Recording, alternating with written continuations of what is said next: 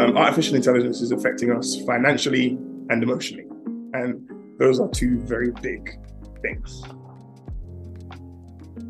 Hey guys, welcome back to Scaling Side Hustles. I'm Val. And I'm Hill. And we will eventually be joined by Joshua and a very special guest today. Micah Brown. Micah Brown. Like we mentioned last episode, we're going to be taking breaks here and there to do what we're calling alt episodes, where we have the opportunity to invite on special guests, answer your questions. So this time, our first alt episode is with a very special guest. Yeah, Micah Brown. So he's like a tech guy, tech mogul. He's an investor and an inventor of an awesome product that he's going to get into other details of. Basically, we were really interested in talking with him because AI is affecting everything, the future of work, and he has so many amazing insights. He's created products that are really revolutionizing the tech world, AI world, and so... Also, he has a really cool accent. I love accents. He's from London. Beautiful which obviously accents. Makes him sound smarter instantly, but he is really smart, so. Give me an accent. Nope. So he's done really awesome TED Talks and been guest at prestigious universities, which is really exciting. So we really hope you like this episode. It's Micah Brown. Enjoy it.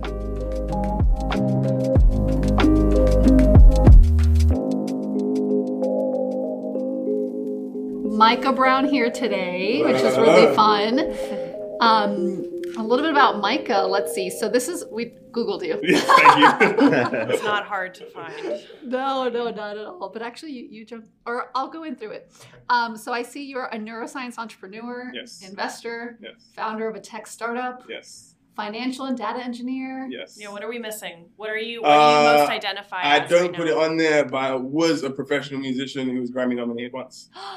That's long super time ago. exciting.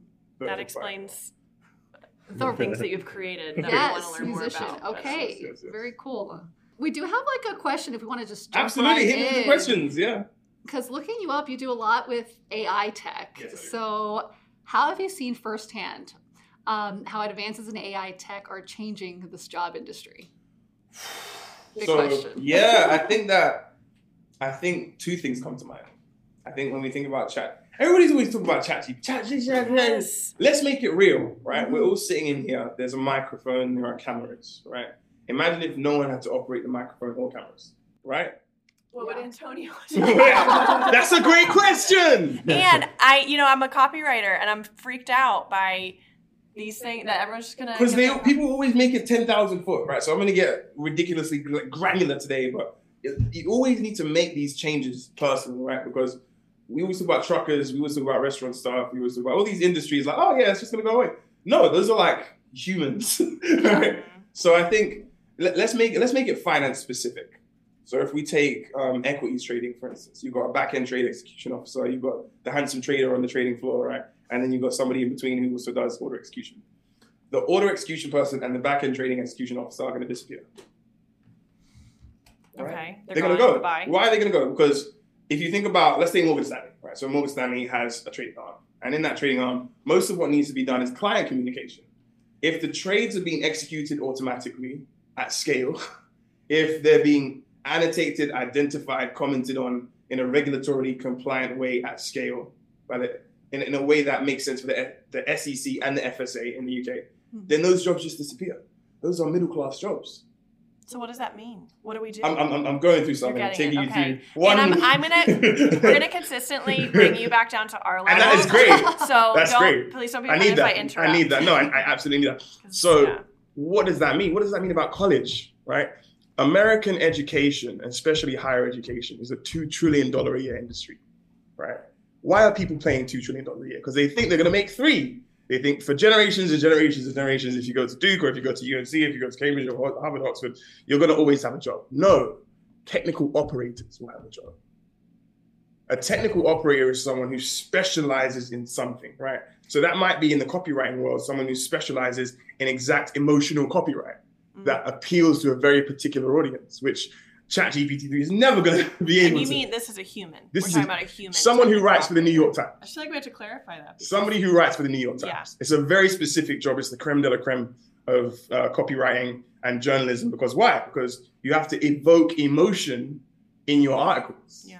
And robots can't do that. And robots can't do that. In fact, that's the holy grail of my fund is called Singularity with a C. This is a play on words because it's about, hey, we're heading towards this thing called the singularity. What is the singularity? The singularity is when you can't tell the difference between a person and a robot, and the robot is so convincingly human that aren't they human?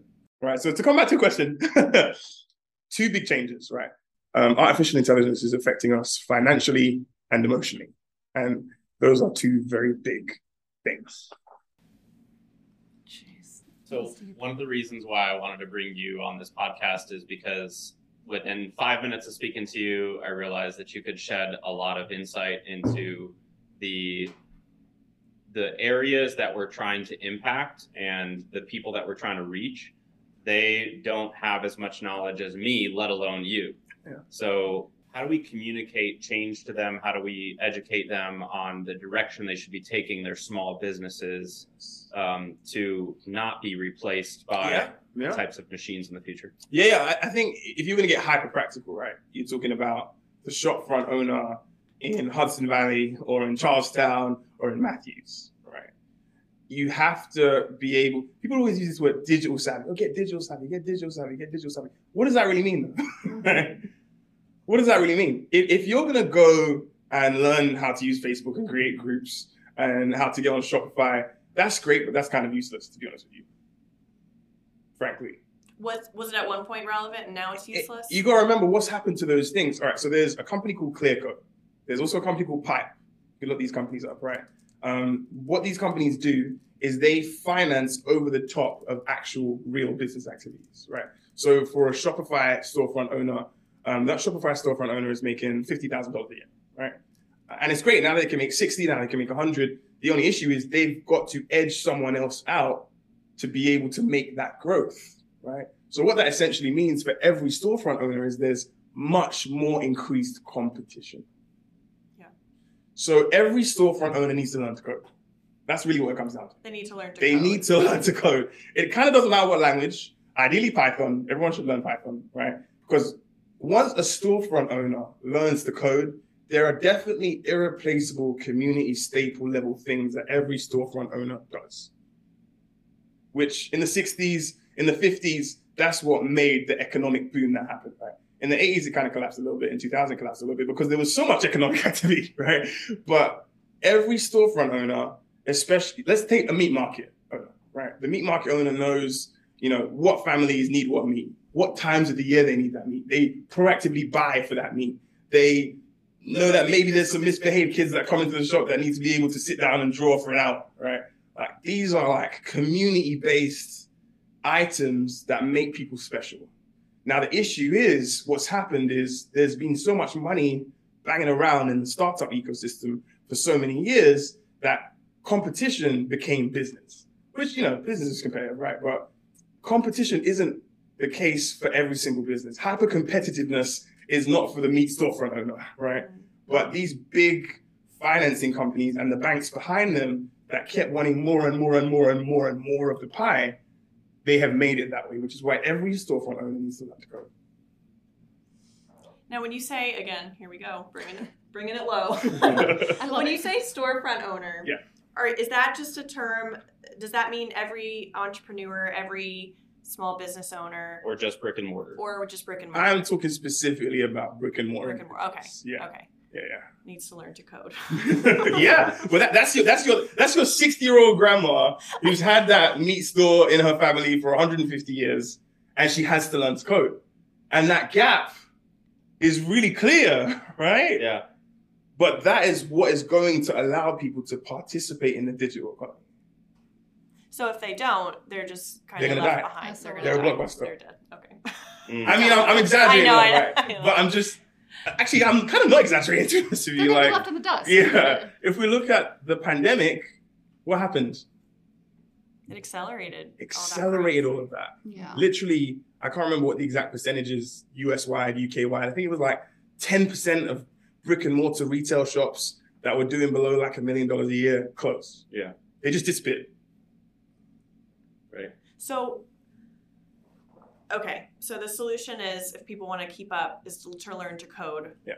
how can people who are not immersed in the tech world, AI world like you are, and has to focus on their business, how can they balance the two? Like, how do you keep up with AI? I think and like integrate it into your there business? are so many free resources. There's Coursera, there is General Assembly, there are these resources. But beyond that, right, I think that when I think about like the New Deal, for instance, right, when you say that word, the New Deal, it connotates, it evokes a very specific emotion in America, a very specific time, a very specific way that society was set up, which is everybody got something and they had a chance, right? Or the GI Bill, which is linked to houses, right? I think that there hasn't been a thing that everybody can hold on to, because the resources are out there, right? They're already out there. There's General Assembly, there's all these different things I've talked about. There's grants, there's community funds, there's government initiatives, right?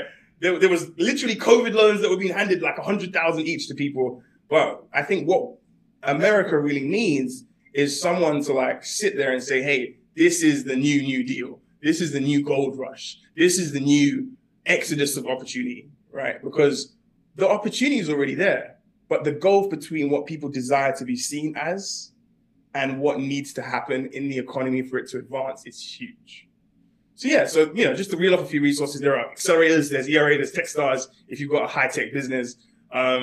There is, I can't remember what the name of the program that President Biden just signed, I can't remember, the Inflation Reduction Act. The IRA put together community centers for coding and engineering. I think it's like $1 billion of that was just dedicated to that, right? There's things like Coursera, there's General Assembly. There's all these things, they're very Googleable, but I think it's more about sit and ask yourself what you want to do. Do you want to participate in the modern economy or not? And if not, that's okay, because you got to remember, these are people who've seen the Great Depression come and go, right? There are 50-year-old, 60-year-old individuals that kind of don't want to participate in the economy. So it's really a matter of decision. If I'm a copywriter, see, and this is selfish too, because I'm like asking for advice. But maybe someone else out there can like how do anonymous copywriter, how do I use those tools to my advantage? Like how does that I think look it's especially the gold rush right now for copywriters. Look, if you had 5 clients, right, you had magazine 1, magazine 2, magazine 3, and like publishing house 1 and publishing house 2, right? You had to spend 10 hours in the day thinking about what the branding alignment was, thinking about who your internal client is, the person who hired you at one of those companies, thinking about what they want, thinking about what their bosses want, sitting down, writing all of that down, translating that into stage 1 of the copy. You're probably a perfectionist, so you did 15 different versions of it, right? And you did 15 different versions for all 5 of these people, like 72 different versions of the copy, and then you delivered 1 each. Mm-hmm. That entire process is automated. But I'm not losing my creative, like the human aspect. The human bit is the most important bit. You just need to learn how to interact with the tools. And now it's so easy with ChatGPT-3 that you say, hey, CNN and Harper's Bazaar and like Barron's, right? What do they want? Tell ChatGPT-3 that. Get back the copy. No, that's not right. No, that's not right. No, that's not right. No, that's right. Perfect. I'm going to deliver it myself. I'm going to give the context. I'm going to give the why. I'm going to give the how. I'm going to give the meaning. And that takes me 10 minutes. And now I've done 5 days of work in 10 minutes. Yeah. But people just don't think about it that way. It's not being framed that way. It's threatening. Yeah, if you don't understand it. If you don't understand it. I got a question. I was gonna type it in, but I thought I'd. Yeah. So I'm a consultant. I work with several startups in the Bay Area. That's Daryl Sarant, one of our team members. He's a former Tesla employee and freelance data scientist. I remember not too long ago, I was involved in a project where I was developing a website, and we were using a lot of no-code tools, and we turned out and this was before I jumped in on the project at that point where they already were well into it, and we found out Squarespace prototyping, that kind of thing. Yeah, I mean, we found out that the tool, the project that they were working on wasn't a fit for the no-code tool they were using, and just kind of going on to the point where you talked about if everybody has to learn how to code. I was just curious from your standpoint, what role do you think no-code tools would play in kind of like for any storefronts who are looking to really tap into the digital economy? And do you think it would be enough, or because I know from my experience, I know no-code tools would be good for certain applications, but for others, you need more of a custom development. And I was kind of curious what your take on it was.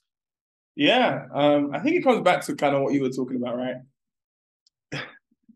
When you think about the people in the economy who currently do what they do, so let's get like hyper realistic. Let's say a carpenter, let's say a meat store owner, let's say a farmer, a bean farmer, right?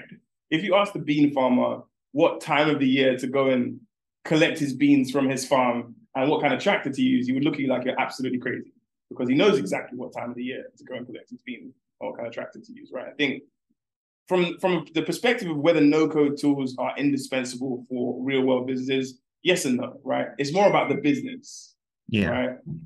I think we really need to change our perspectives as technologists, change our perspectives sometimes as journalists, change our perspectives sometimes as storytellers, and go from what can people do for the technology, right? What can like every storefront owner, every farmer, every meat processor in the meatpacking district in New York do for no-code tools like Figma, right? Versus as these technologists, as these influencers, how do we go to Figma and say, hey, can we have a farmers group?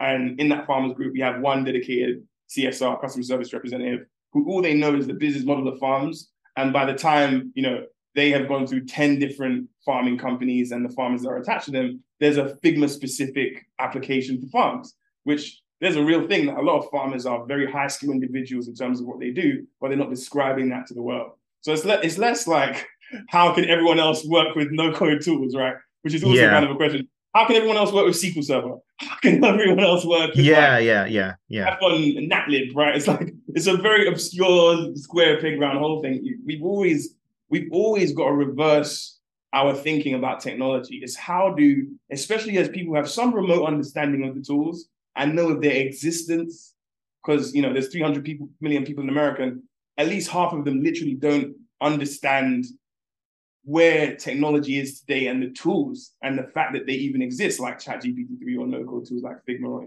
right?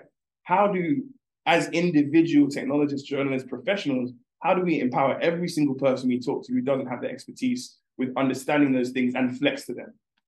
Yeah, that's a really good point. Yeah, because I think the common, especially for people in the startup, Silicon Valley world, they tend to build technology to solve kind of people's problems. That's what we do, but we don't think about the other way. Well, how can we empower people to actually use the tools that are already out there? Yes, all of Elizabeth, what's her name's company, like Theranos, right? Like, yeah, interesting. Yeah. So part of like our objective, our mission at our company is to empower marginalized communities through education, through giving them like ambition to start their own companies, try to unlock that in them, giving them the confidence to say, this is how you do it, and you're capable of doing it. You don't need to go get a degree to start. You can do them simultaneously.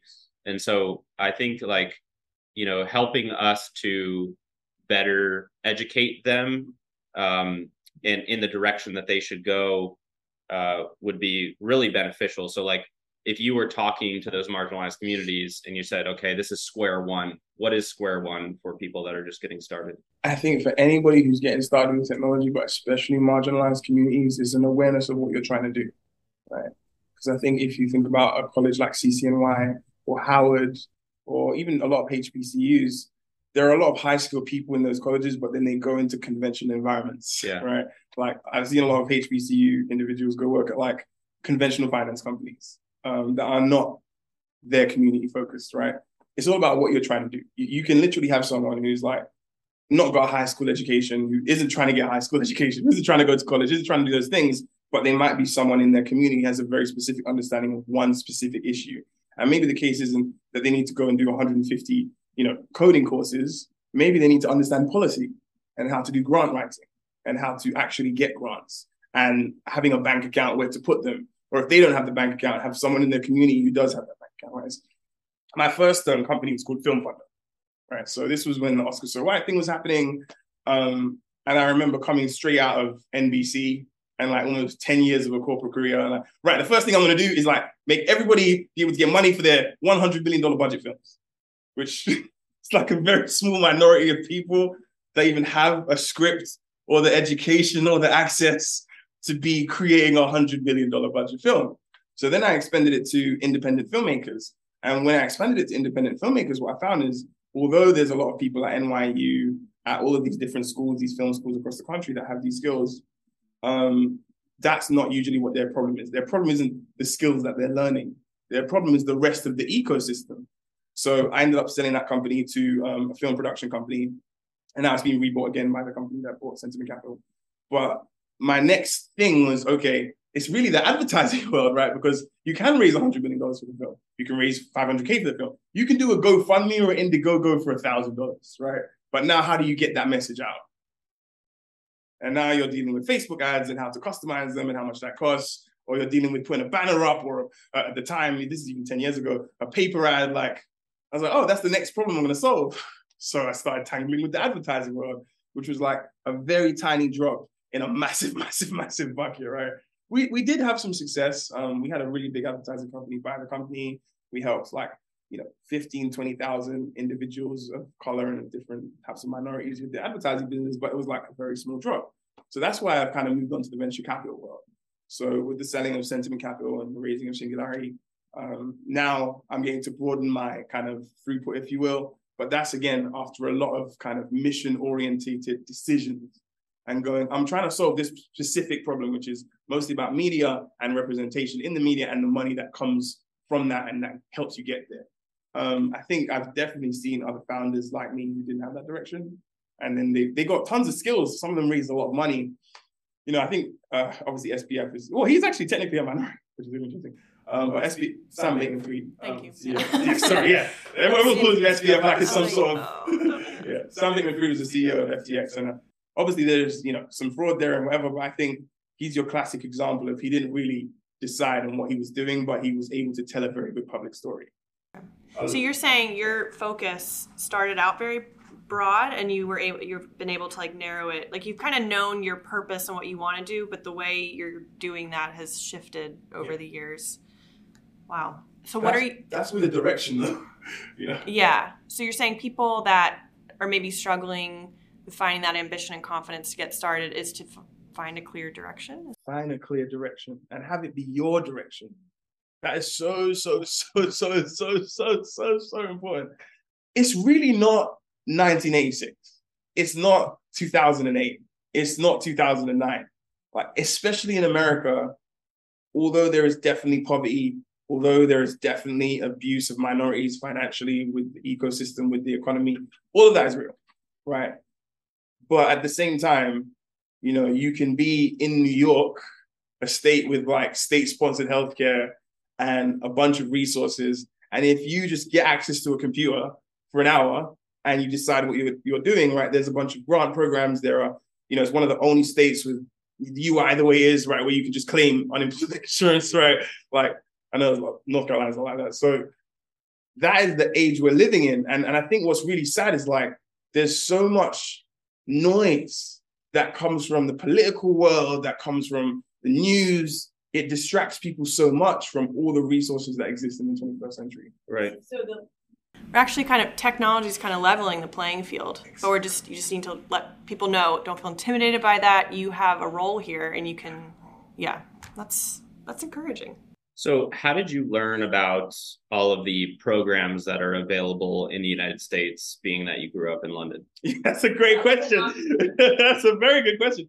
Well, I'm thinking, it's really funny. I actually watched Kanye's documentary the other day. I was completely crazy and lost his mind, but and I'm not Kanye. I'm not comparing myself to Kanye. Don't make that comparison. His story, this was footage that wasn't released, and it fills in a lot of the gaps in his story, right? I remember hearing late registration in the UK, and it was such a fresh sound, and even the issues he was talking about, even though they were mostly American, they affected us, right? As I start to think about my story, that I do have a running set of footage that is a very exciting story, right? So to come back to the story, ambition. People talk about this word, right? Ambition. Ambition requires you to say that you're going to do something and define that you're going to do it and almost kind of not ignore, but resist every force that says that you're not going to. And it rolls off the tongue very easily, but especially in minority communities, ambition is a very hard thing to have. Because you got to remember, like, if you already have ambition as a child, and then you're going into the school ecosystem, which is why a lot of kids drop out of the school ecosystem who are minorities, right? You're in this school ecosystem, you have this ambition, and every kind of force that's communicating with you is telling you not to have it. Right. Which is kind of what happened to me. I was in school. Fortunately, I'm intelligent enough to have kept my grades up, right? But my thing at the time was, when I was very young, is I wanted to be a pilot, right? And class in the UK is like a whole different set of stuff than it is in America. Like, the cool thing about the US is, you get kind of like some very surface level encouragement. You don't get any food or you don't get any real assistance, but like, at least people tell you, that's a dream, that's great, that's the American dream, right? England is not like that. It's like, don't dream about anything. But I continued to dream, and as I went through my life, I continued to have ambition, but I channeled it into the corporate world, where I became a credit risk analyst at 17 at Barclays Commercial. I was there during the recession. I ended up being one of the few people left on my team, and everyone else got fired. And I saw the recession from a frontline seat. And I also saw that, like, especially in the case of Lehman Brothers, there was this world where you could get 800 times, 900 times leverage of what you were making on EBITDA. And that was really big for me, A lot of people don't get that experience at 17, especially minorities. But what that showed me, I was like, there's a whole world out there where if I want to do something, there are people that will give me a lot of money to do it. Sure. And I have seen this for a fact because I'm looking through the mortgage statements for Lehman Brothers that just collapsed. And these guys had 50, 60, 100, 200% leverage, right? And so that was really interesting because that happened about a year before my parents came to me one day and they were like, hey, we applied for green cards 10 years ago and here they are. And so you got to understand, like, that's in anybody's story, that's very rare, but it's like in my story where I kind of gotten into an English consciousness. Yeah. I'd accept, I'm in England. I'm always going to live there. It's kind of fucking depressing. Everyone's depressing a little bit. English culture is to be quiet. I'm a naturally loud and boisterous person. I'm starting to accept that. And then it's like, hey, here's a chance to like be a completely different person.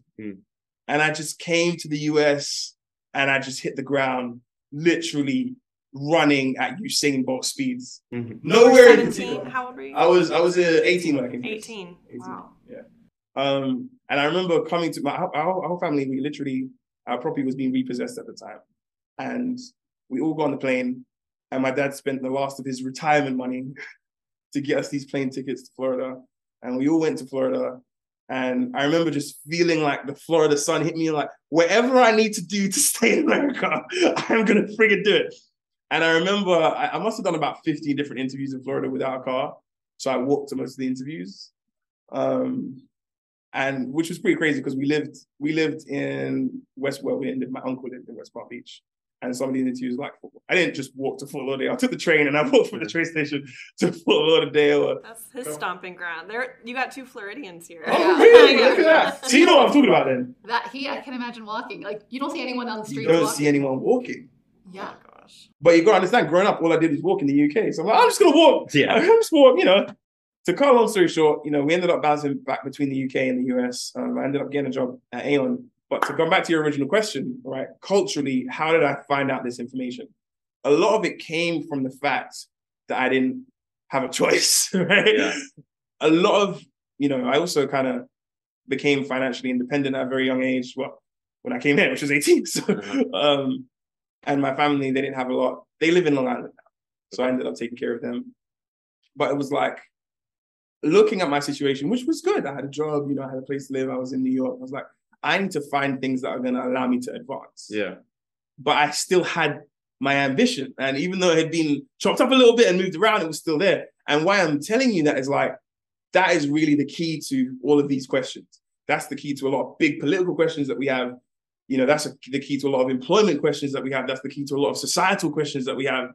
There's a lot of big things happening on the Supreme Court right now, right?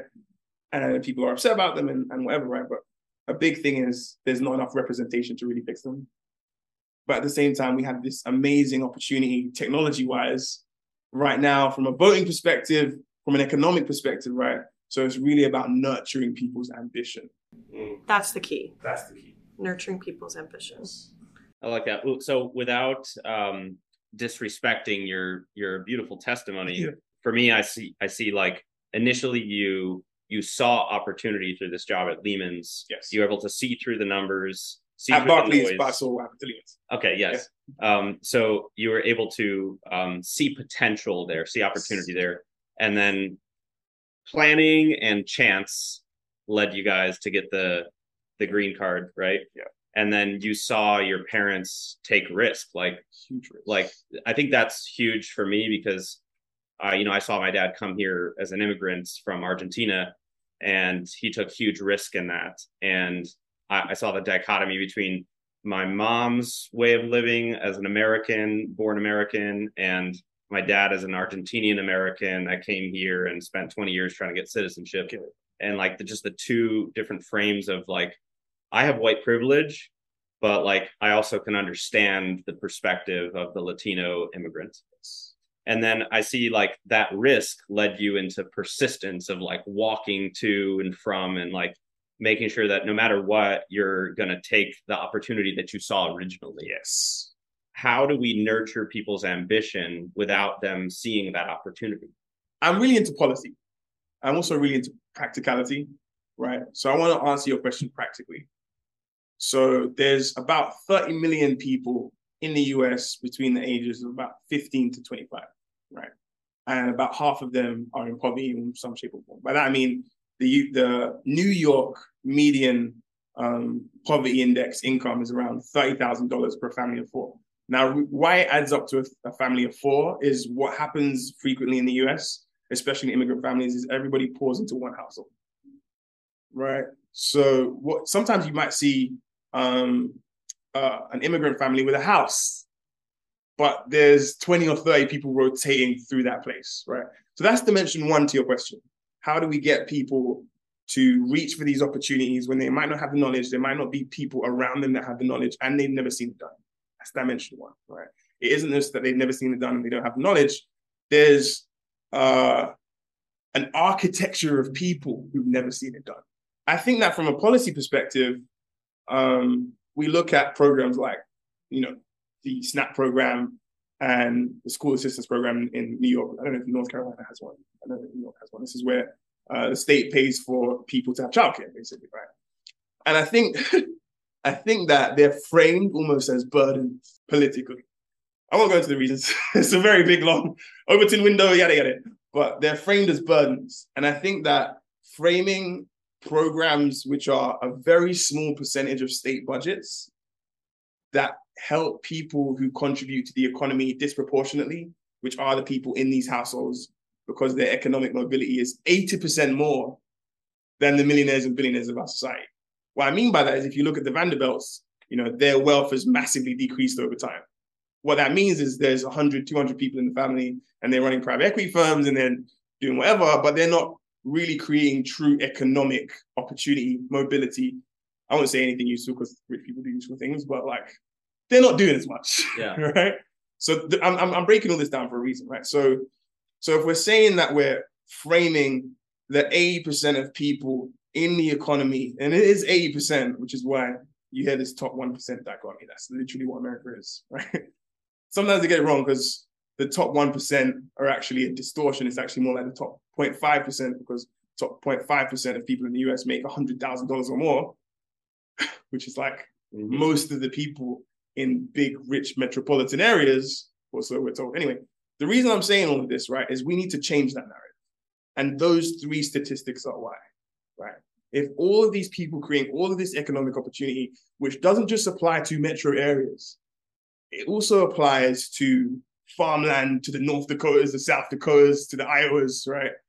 Where that same stigma makes people who have farmland and are theoretically more wealthy not want to reach out to try and get help for their problem. That needs to stop. And that's how, number one, we solve that problem, right? Number two is I think that more attention, more opportunity, more promise needs to be given to generational breakers. What do I mean by that? I mean the Argentinian immigrant at Harvard or the Latino immigrant at Cambridge or whatever, right? They need to be supported more because that one person in that person index of that family who've never seen it done, that person is that impactful. And what I think is strange is like, when you think about media representation, the story is always that person gets mobile and then they get out. Yeah. That's literally in Hollywood stories. That's in popularized stories. That's in news stories. Why isn't it that person gets a bunch of support and then they can help their community? Right. Those are literally just two real data points, right? One is a policy point. There should literally be something passed at a state level that, one, increases the budgets of things like SNAP, right? And the child assistance program. And number two, there needs to be something, particularly in whatever party you're in, say Democratic or Republican, but particularly Democratic, right? Where there's a banding together on that messaging. And almost kind of a hardline stance that's taken on that messaging. Anytime we hear anybody demonizing these programs, go after them. Yeah. Right? Because there's some real things that happened, whatever political kind of swing you are, where the Republicans particularly, they choose a stance and they're like, we are not crossing the line on this. And they get what they want, right? So I know the Democratic Party doesn't want that, right? But I think the Democratic Party is driven by emotion. Mm-hmm. So let's use that. Let's take emotional hardlines, because there's, for some reason, no policy hardlines, right? So let's take some emotional hardlines. Let's say anytime anybody demonizes SNAP, demonizes these programs that are helping people, we are going to make them pay the political price for that, right? Because look what happened with Obamacare. Mm-hmm. The Democratic Party didn't even need to do that. They just, well, it wasn't there, it was really Barack Obama. He created something that even for poor white people in South and North Dakota was so important. They didn't want to talk about how important it was, but when it came to the votes, it showed up. That's why the program's still around, right? So I think that needs to be done for economic mobility. And that's how we show people that it can be done and we give them the circumstances to do it. So you guys are familiar with Buddhism, right? So you've got like 8 chakras. Now I think people simplify two things. I think people simplify neuroscience because a lot of people don't know what it is, right?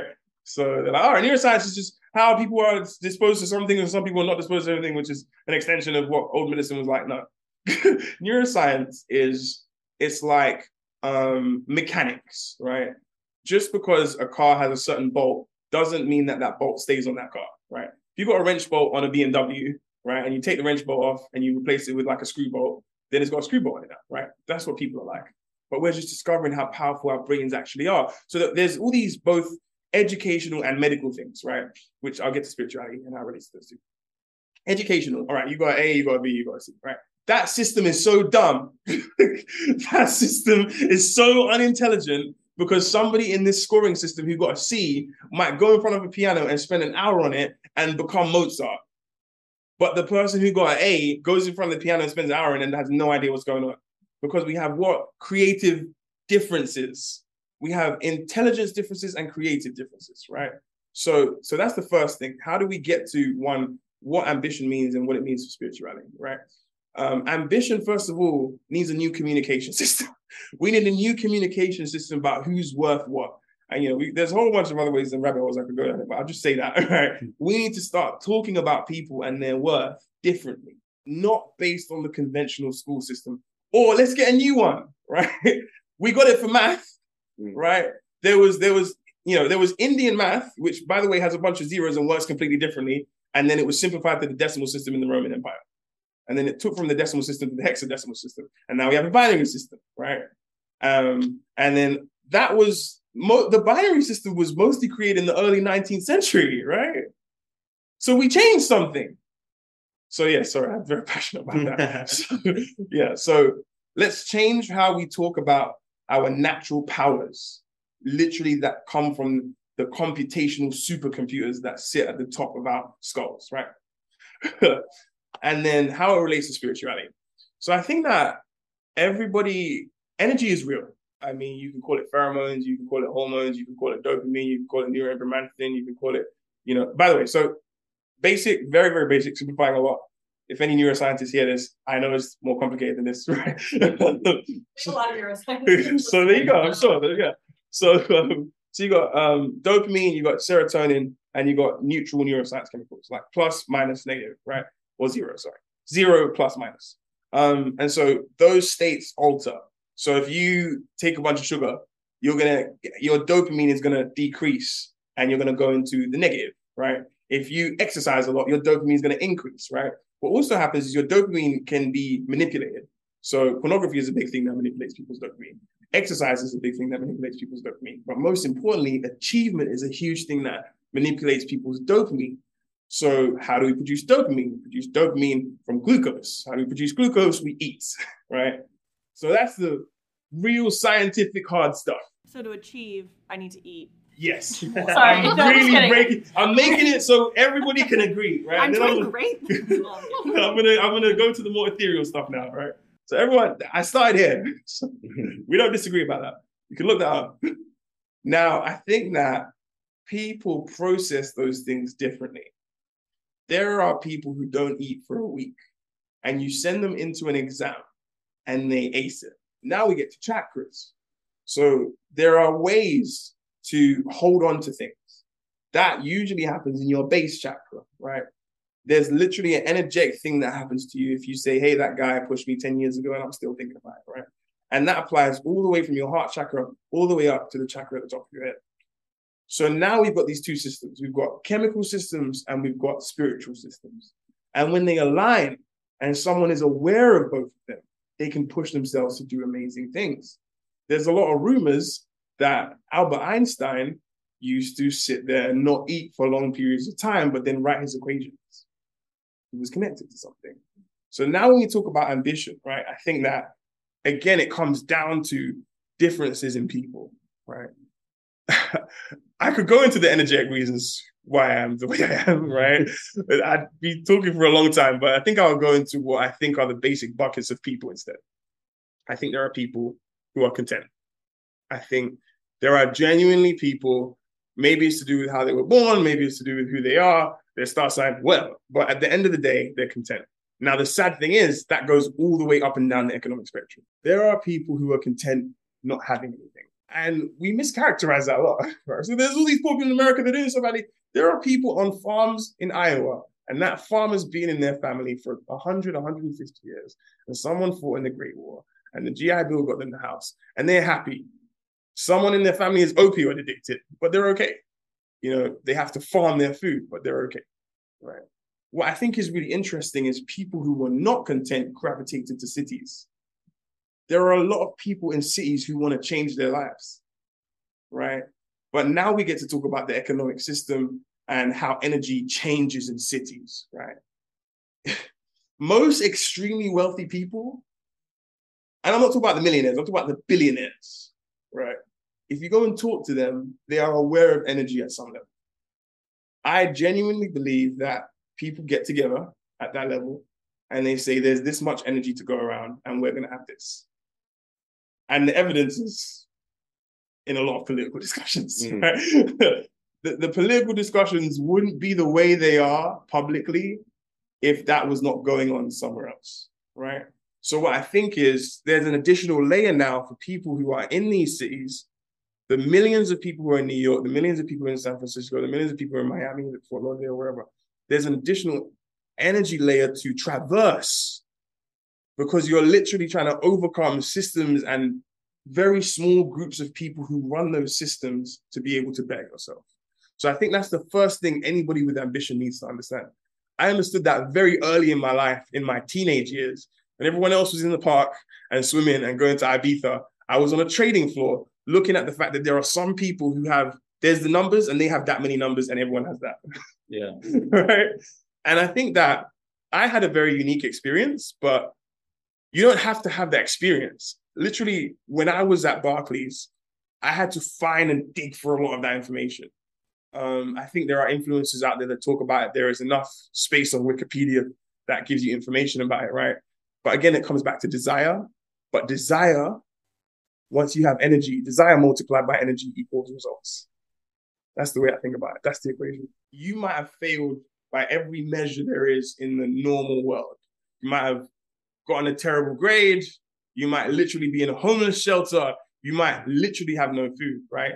But if you just decide that you want to do something different, You get out of the homeless shelter, you find somewhere to live, right? All these things change. And then I think it multiplies the more results you get. Yeah. I know there's things I can do in my life in very short periods of time, huge things that I've done before, and numbers that I'm able to generate because I've done it. Right. And I think that is where there is some responsibility for people, because we've got to give people the environment to see those results. That is a policy question. That is an education question. That is an educational systems question. That is a political sciences, humanities question, right? Because that's the bit that usually determines whether people continue to do something or not. Mm-hmm. Well, I'm really glad that you brought up your personal story, because we definitely wanted to, learn more about you. And you mentioned creating brain wrap. Yeah, right? my baby. It's your baby. Yeah. It's so fascinating, and it kind of is like the future. I love that it. Well, I want to let you kind of give a explanation. I like hearing other people explain it. Oh, here we go. No, geez. No, don't allow us to do that. Well, no, because it's for musicians to combine data with their expression. It's basically, I don't know. You're gonna have to explain it, but it's as someone is rapping and flowing, it's not predicting what you can say next. It's but it assists. It assists. Mm-hmm. I don't know. Can you explain? Yeah, I can explain it. Yeah, I mean, I know that was a. That was that, but I like that because I can be your PR person. I always like hearing it from other people, and I always like that people always see it's about musicians. So there's so much technology behind brain rap. There is something like ChatGPT-3, which is called NMS, which is a computational semantic system that we built that specifically takes a neuroscan, a timestamp, and relates it to a word, and then uses a flowing variable, something called a recurrent neural network, to build a library around that. Right. Wow. But that could be ChatGPT-3, but it's not. Your description was about the musician. And I love that. And that's why I love hearing the explanations, because people don't understand the technology. They're never supposed to. It's but there's something in there that helps musicians, right? Because, I don't mention the artistic thing. There is a TED Talk about it out there somewhere. But yeah, so I am a musician. I do play the guitar. I play a couple different instruments. And I was a professional sign rapper for a label, a really big label. I went to. And I saw it firsthand, I saw some greats, some big names that I listened to growing up, and they get in a room with, the label manager, and they're 5 years old. And they're being told how to manage their money or what they can and can't do. And then I saw that in meeting after meeting after meeting after meeting after meeting after meeting after meeting after meeting. And these are the people that have made it, right? And then I saw other musicians who are aspiring to be signed. I want to be signed. I want to be signed. I want to be signed. I want to be signed. I'm going to make myself homeless, and I'm going to do all these things to get signed, right? And then I saw a third class of musicians who are doing it.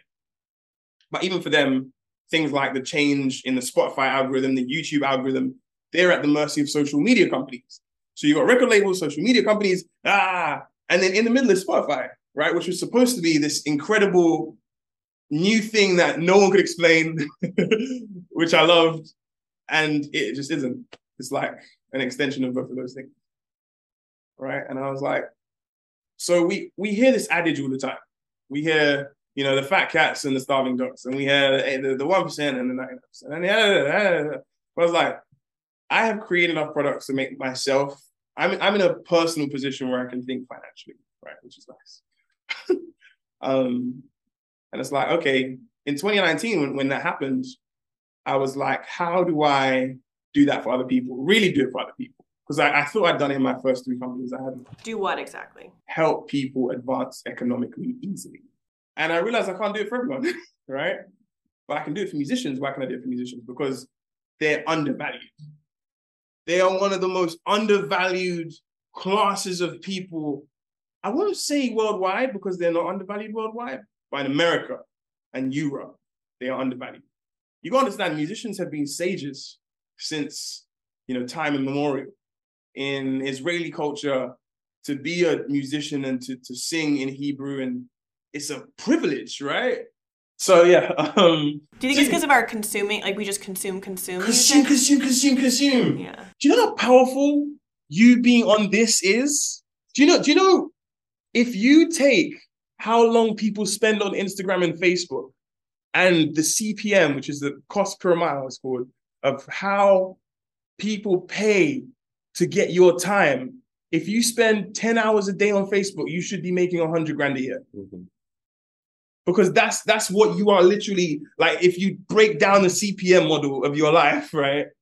Facebook is charging advertisers $100,000 to be in your feed, right? And now let's take it to musicians. That's just attention. But musicians are creating an asset that lasts forever, right? That goes on Spotify and gets 1 billion streams, which they get paid 0.0000001% of that. Jeez.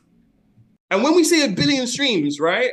That's literally $1 billion. Every stream is almost equivalent to $1. I don't know if you knew that, right? No.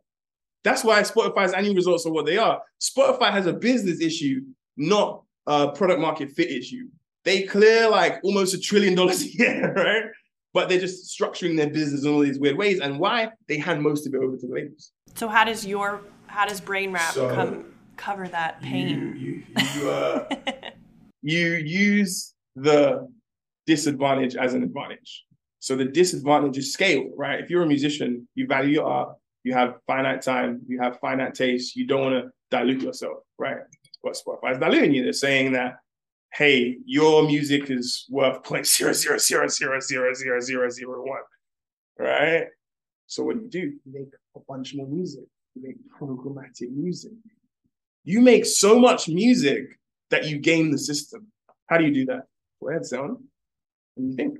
And then you spend an hour making something you really love. And that's basically, if you break it down to a nutshell. It's like a chat GPT for musicians. You help facilitate the music generation process. Exactly. And to beat the system, because how things are set up, it's all about volume. Yes. And we're not created to put out amazing things in volume that quickly. We are, but again, it's the technology. The way the technology got, because we do. People literally get on Instagram and create 50 videos a day, right? But the way the format compresses into a mixed and mastered song, into taste, into SEO, into where that SEO goes to, into the verses, into the lane, that's the bit that we can do. We just never had a tool that allowed our brain to be that extensible. Because here's the thing. However you look at the technology horizon, right? However you look at bioinformatics, however you look at biomimicry, however you look at mental computational capability, however you look at all of those things compressed into a computer, our brains are always still going to be the model. Why? Because of P equals NP. I know you know what that is. Yeah. Okay, explain, because I don't. I got lost there. P equals NP is like, if that door is over there and there's 1, 2, 3, 4, 5 of us in here, right? And we're all going to go through that door. 5 of us are always going to go through the door, right? But what if there's half a person? Well, then we're never going to get through the door, because if that half a person is attached to you, you're always going to be trying to go through the door with that half a person. So it's however many finite problems exist for finite solutions. The brain is the only machine that can do that. And they had to create it because it's a black box, because scientists literally don't know how the brain is able to process so much information. We know what dendrites are. We know what dendrites are. We know what the limbic system is. We can give all these things names, but it's still a black box. I was just curious, how did you map vocabulary to like a emotion? Like, did you like sample a whole bunch of different people to actually? I did, but I didn't. This okay. The WHO study, the Alexander WHO study, 2016, came out of Berkeley, and it was the first study for voxel-wise modeling. And I heard about it through kind of some mutual scientists, and we took that and we mapped it down with EEG. The study is done in something called fMRI, functional magnetic resonance information, like an MEG, because you put someone in the tube and you scan them. And mostly what it does is structure. So they basically resolve what are called voxel-wise addresses in the structure of a person's brain. It's actually not one person's brain, it's 6 people's brains together. What we did is we reversed that. We took that structure and the mathematical model that came with it, and we were able to use EEG headsets, specifically emotive headsets, and Neurable lent us one of their prototypes, which was very powerful, which is the one you've probably seen in the picture. That was like one created. And we were able to spend about a week at the hackathon mapping about 100 people. And then that is the same proprietary model which runs today. Okay, awesome. Interesting. Yeah. So you leverage another study to do it. Yeah, okay. That's right. That's awesome. Hearing your story, and I know there's so much more to it that we could even cover in like an hour, obviously, but you're an inspiration. I'm not to like belittle it, but to people like Josh's question about how do you show people who haven't seen the opportunity that there is one. I mean, we need people that have done it, and maybe we're born even wired with some of that ambition, because I know we're all kind of wired differently, but to just go out and do it. And so, yeah, I just commend you for all you've accomplished. I know you're still young. Yeah, I'm 35. 35, oh my gosh. Yeah. I feel old though. I have gray hairs. Like, when I grow up my beard, it's like Gandalf.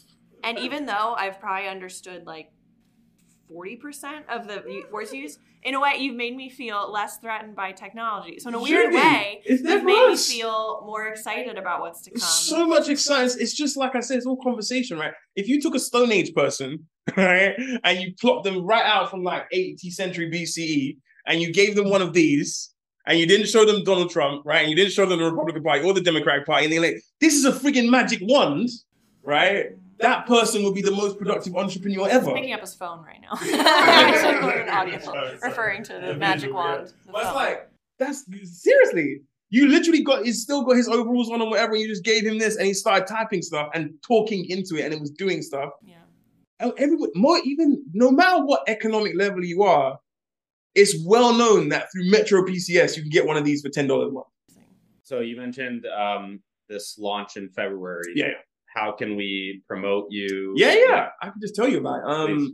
So I think the way I've been making businesses up until now is I create SaaS business, right? So we get a client, a corporate client usually, and we build the business around. In the case of BrainRap, that's Universal Music Group.